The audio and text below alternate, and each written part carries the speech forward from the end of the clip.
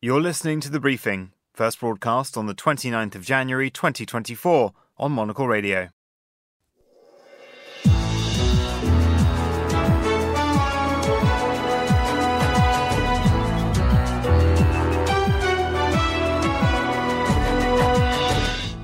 Hello and welcome to The Briefing, coming to you live from Studio 1 here at Midori House in London. I'm Vincent McAviney. Coming up on today's programme, a Hong Kong court orders beleaguered Chinese property giant Evergrande to wind up. The US has vowed to respond after 3 of their soldiers were killed by a drone operated by suspected Iran-backed militants. But could miscalculation spark a wider conflict? Italian Prime Minister Giorgia Meloni unveils her plan for better engagement with African nations, but will it stop illegal migration as she hopes? Plus, our senior correspondent Fernando Augusto Pacheco is here to go through the international papers. Hello, Vinny. Today we'll be talking about the elections in El Salvador this coming weekend, carnival nudity in Brazil, and smoking in films. Well, all that right here on The Briefing with me, Vincent McAviney.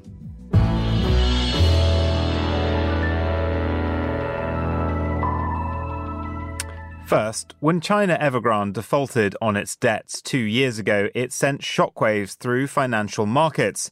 It's stumbled on since, but today the Chinese property giant has been ordered to liquidate by a court in Hong Kong.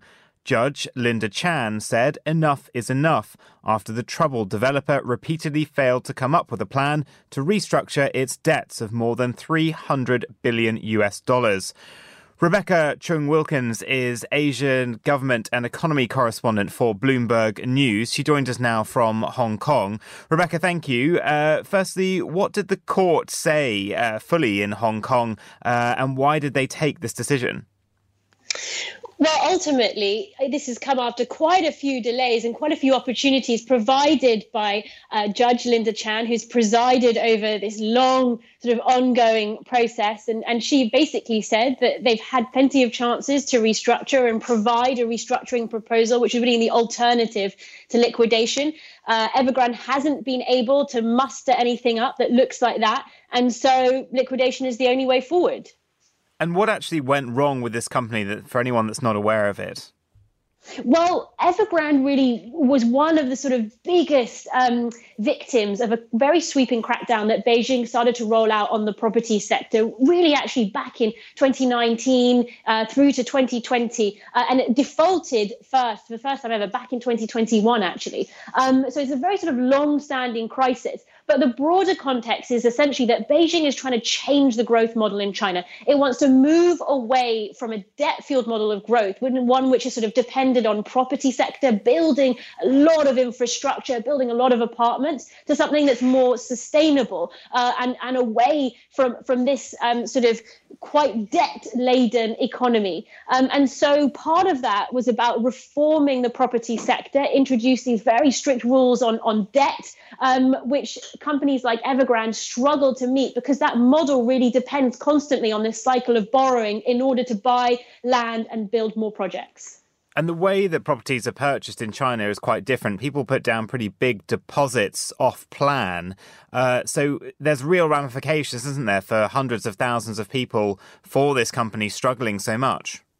Yeah, absolutely. And this actually goes not just to sort of to Evergrande properties, of which there are many, many, many scattered across all of China, but actually to lots of different property developers. We've seen record defaults from property developers across sort of large ones like Evergrande and smaller ones too. And the biggest risk for Beijing from a social unrest point of view is this question of unfinished homes. Lots of people, as you say, actually buy their homes and start paying mortgages on properties that are unfinished. And so we even have seen these sort of sporadic, for example, boycotts on making mortgage payments because property developers like Evergrande have really struggled to actually complete these projects. And so they have gone left unfinished for actually nearly 2 or 3 years in some cases now.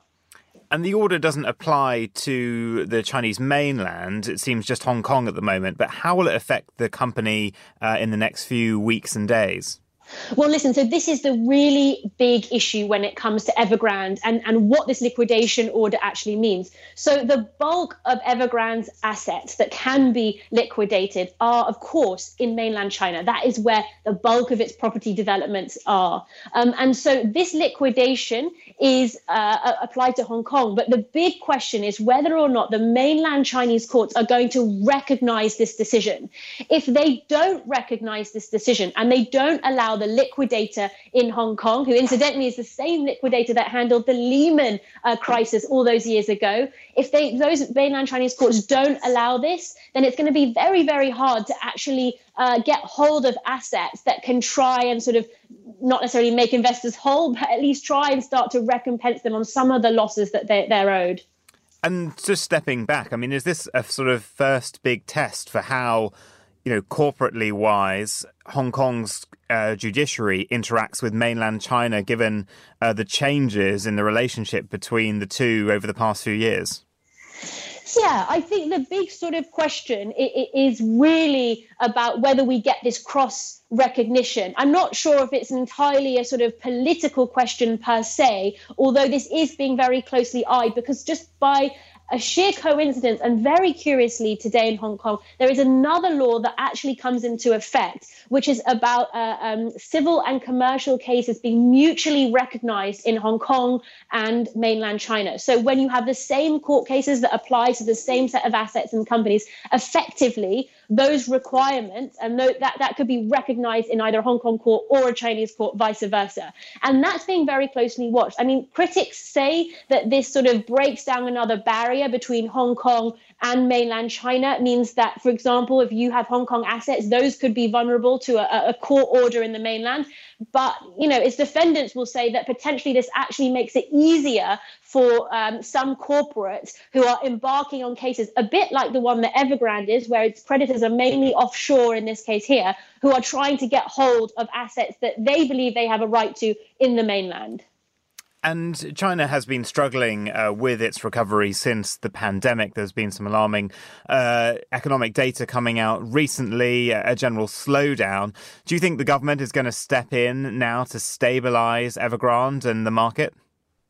Well, the property crisis has really been at the heart of that slowdown, economically speaking, and also this sort of crisis in confidence, because property makes up such a big component, historically, such a big driver of GDP in China, somewhere between 20 and 30%. And so moving away from that, trying to find an alternative has been really difficult. Now, we have seen Beijing suddenly stepping up their measures to support financial markets, particularly equity markets. Now, Chinese equities, both those Chinese equities listed in Hong Kong and onshore Chinese equities have had 3 years of losses. So this story actually is quite a long, protracted story of a slow-moving meltdown. It's been particularly painful for retail investors in China.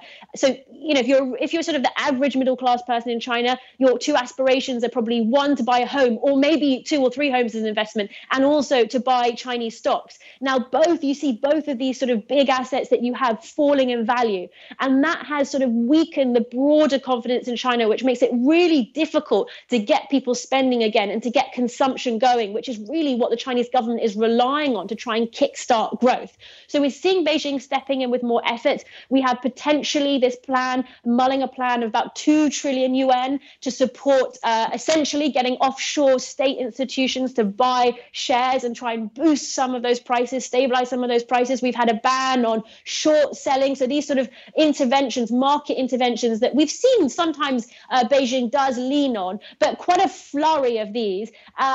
Whether or not the rally that we've seen sort of over the last couple of days can sustain is really a big question. Investors are hoping that Beijing now finally sort of starting to recognize the urgency and the need to boost markets.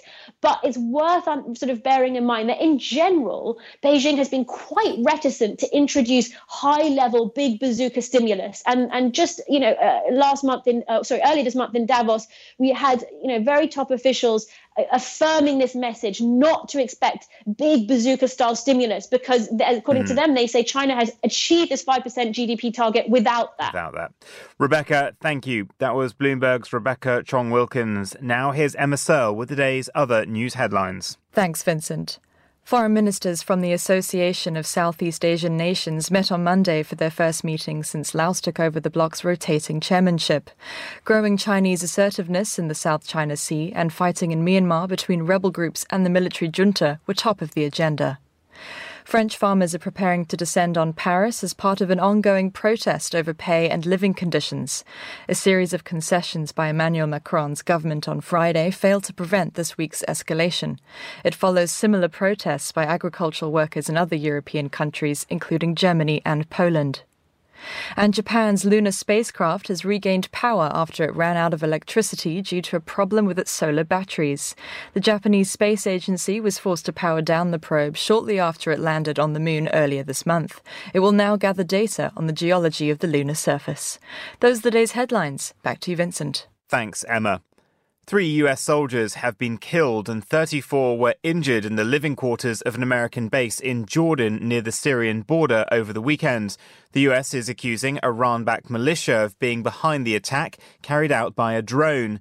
President Biden has vowed that the US will respond in time. Iran has denied involvement, but some Republicans are calling for sweeping retaliatory attacks as a deterrent. Sanam Vakil is a director of the Middle East and North Africa program at Chatham House. Sanam, thank you for joining us. Firstly, what more do we know about how these attacks were carried out? Thank you for having me. Well, the attacks have been part of a growing pattern of escalation across the region. And Iran-backed fighters in Syria and Iraq have been hitting American troops. And this is the first time that a large drone targeted a logistics support base in Jordan known as Tower 22, that is on the Syrian-Jordanian border and is used to provide assistance and advisory for U.S. forces in the region. And is it surprising this attack was successful? Did this base not have the kind of defenses it needed? Well, it's surprising that the sort of air defenses failed and that the drone got through. There has been, since October 7th, over 150 attacks by Iran-backed forces in the region targeting U.S. forces. So this wasn't a question of if, it was a question of when, and the when has finally happened. And the U.S. has always made it clear that their red line in the region is injury and physical harm and death of U.S. forces. And this is where we stand right now. And how certain are we that it was Iran-backed rebels? Well, the U.S. and intelligence have made it very clear. The president of the United States, Joe Biden, has also come out and made it very clear that Iran is behind this attack in particular. And interestingly, the Islamic Republic has also denied responsibility and also tried to make clear that these groups across the region, while receiving Iranian support, have their own agency. And so they're trying to message very clearly that they don't seek broader escalation. And, I mean, these drones are being used to attack US troops. They're obviously being used in the Red Sea as well. They're being sold to the likes of Ukraine, to Russia to use in Ukraine. Do you think we could see some kind of strike on the kind of manufacturing plants in Iran where they make these drones? Well, certainly that is one option. And I think the United States might be looking at Iranian infrastructure and trying to take out some of these facilities. What's interesting is that what Iran has done, though, is transfer a lot of this technology to groups in the region in a way to take the onus off of them. This is also what they've done with Russia. They have built drone facilities in Russian territory to avoid a direct attack on Iran. And there was an attack on an Iranian drone facility in 2022, for example. And how dangerous a moment is it, given the danger of overreaction sparking a wider conflict? Or is that something that maybe Iran is trying to now provoke? Well, of course, it's a dangerous moment. When, where, and how the U.S. responds will send some clear messages. I fully expect a more significant U.S. response, and it might not just be directed towards targets in Iraq and Syria. They could try to interdict Iranian ships or reinforce sanctions oversight that has become a bit lax as part of a side agreement they have with the Islamic Republic on its nuclear program. But the United States, despite pressure in this election year, is also not looking to wade into a wider regional conflict. And this is something that both Iran and Iranian-backed groups know. In fact, most of the region is looking to de-escalate. And this is why the imperative is the U.S. send a very strong message, but manage and balance that message also with back channeling and diplomacy. And also, of course, above all, to think about drawing down the conflict and pressuring Israel for a ceasefire in Gaza.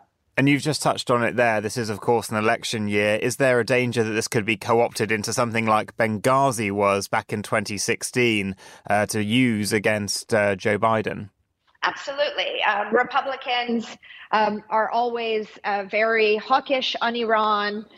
You will remember that Donald Trump withdrew from the Iran nuclear agreement in 2018 and led a very hawkish Iran policy. That policy, although wasn't very much followed with a lot of muscle, but Iran is a toxic asset in Washington, and it's easy to toss the political football of Iran policy around. What we haven't seen from Democrats or Republicans, though, as a longtime Iran watcher, is a very deliberate, consistent Iran strategy that tries to address longstanding tensions with Iran, but also tries to roll back the influence and embedded nature of these groups across the region. That requires coordination, consistency, and bipartisan engagement. Sanam Vakil, thank you. You're listening to The Briefing on Monocle Radio.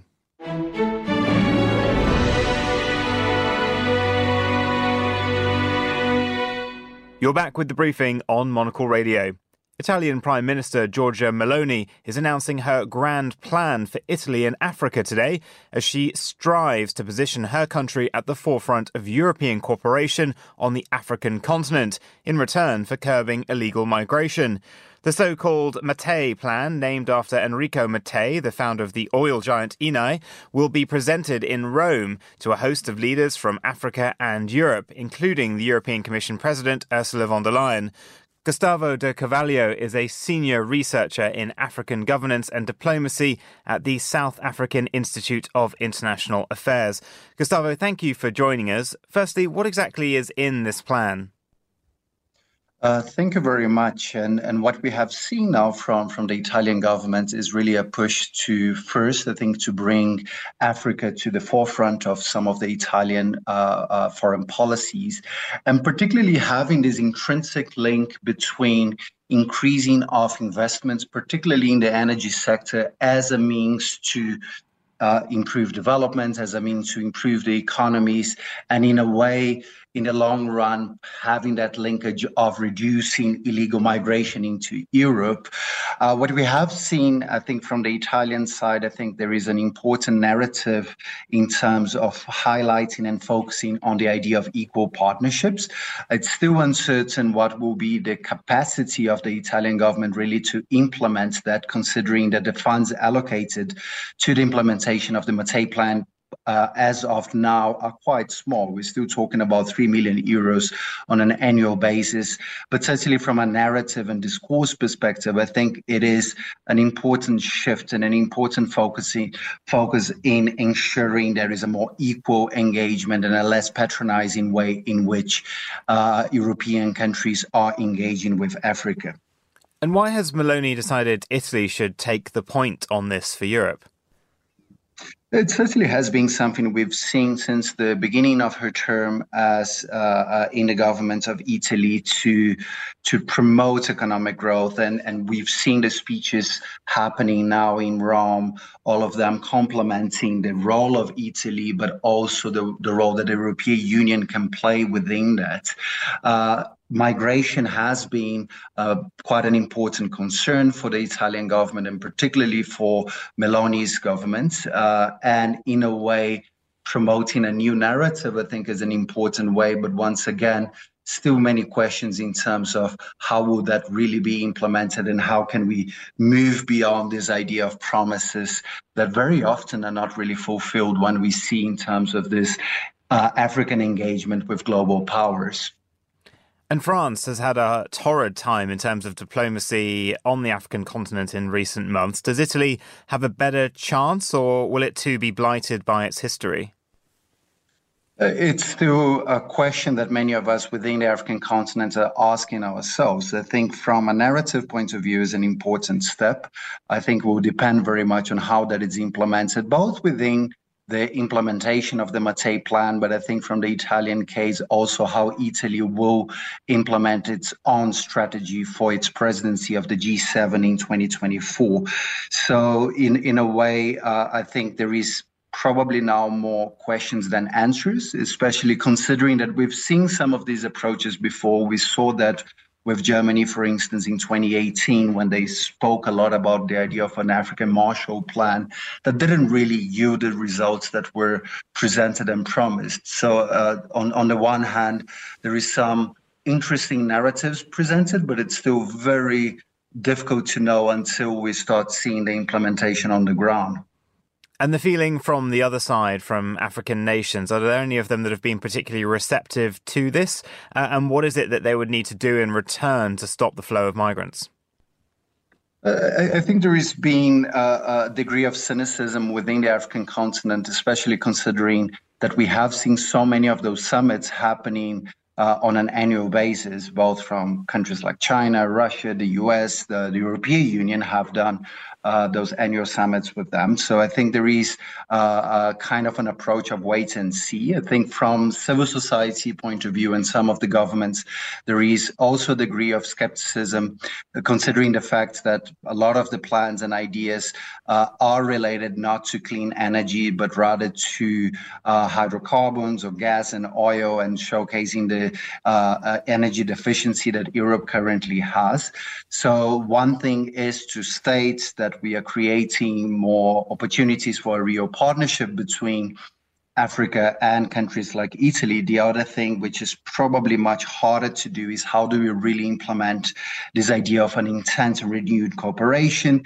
And there is a major risk for Italy in that sense, because if they're not really able to implement many of those very ambitious promises that they are presenting, it really creates a sour taste in terms of what its European partners can actually deliver in a moment where many African governments are really focusing on the idea of economic growth and integration within the continent, especially through the African Continental Free Trade Area.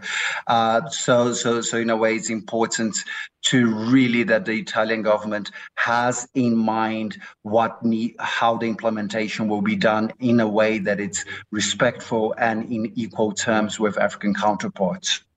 And finally, how critical is it for the EU to act to stop growing Chinese and Russian influence across Africa? I think part of the challenge is the very narrative that the role of the European Union is to counter what Russia and China is doing. I think for many within the continent, they are raising concerns that the increased attention and interest in Africa is not really focusing on Africa itself, but rather as a proxy on a much broader global geopolitical dispute of countries like China and Russia to a large degree. So I think part of the challenge that European countries and the European Union itself face and will continue facing is the idea of this interest in Africa being a genuine one, not one of utilizing the continent as a proxy.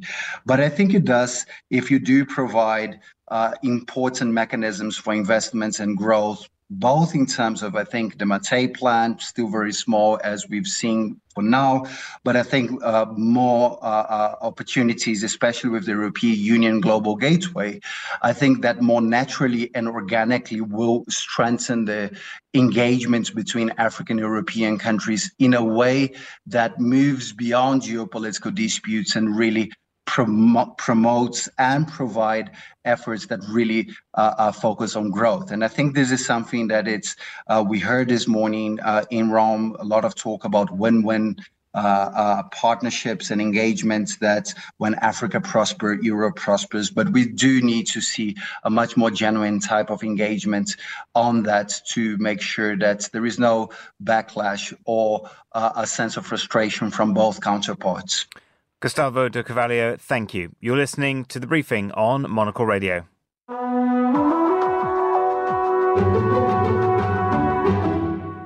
And finally, on today's show, it's time to flick through the international newspapers. And I'm pleased to say our senior correspondent, Fernando Augusto Pacheco, is with me in the studio now. Fernando, what's caught your eye? Well, let's start in El Salvador, which they're voting. They're having an election this coming Sunday.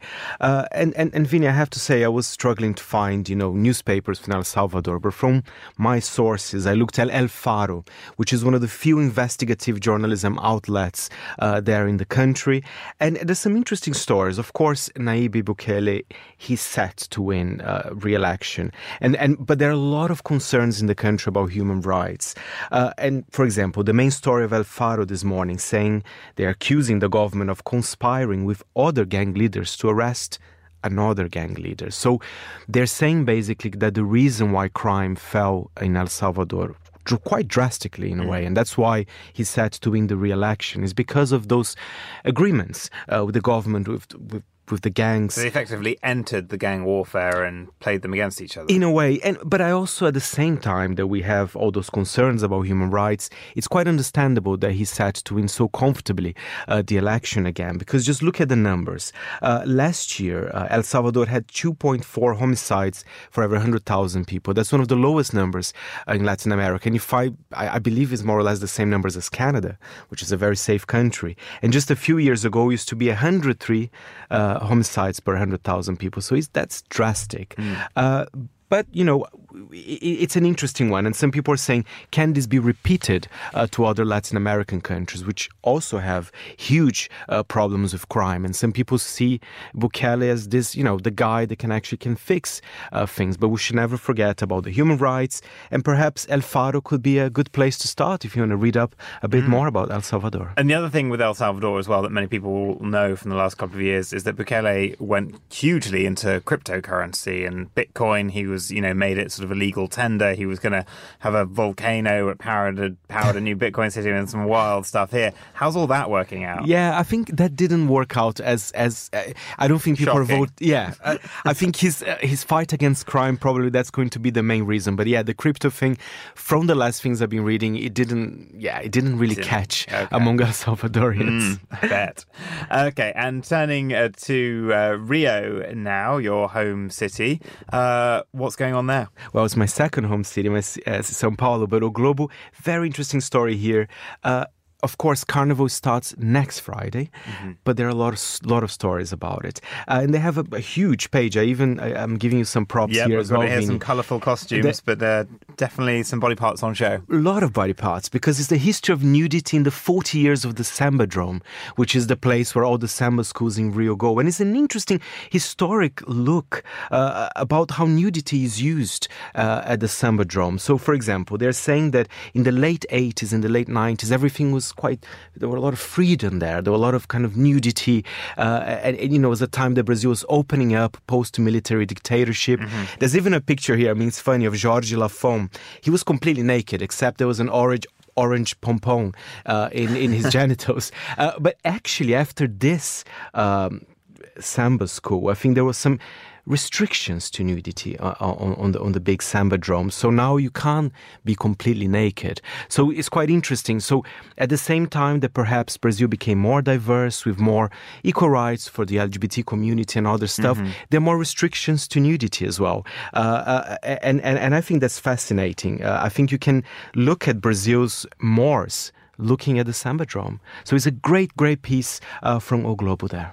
And what are your thoughts on it? Should the carnival allow this? Is it slightly an attempt to maybe sanitize it for foreign visitors or for TV broadcast, or what is it? There are a lot of sanitizing going on, and you're very right, because the TV broadcast is an important part of it, even though it's very late in the evening. So in my opinion, bring back nudity, just be free, as long as you have a lovely costume. Just some be pixelation happy. Ready to go. Exactly, maybe. exactly. Yeah. I mean, we have to talk to the producers and editors. I'm sure they'll have time to do that. Okay.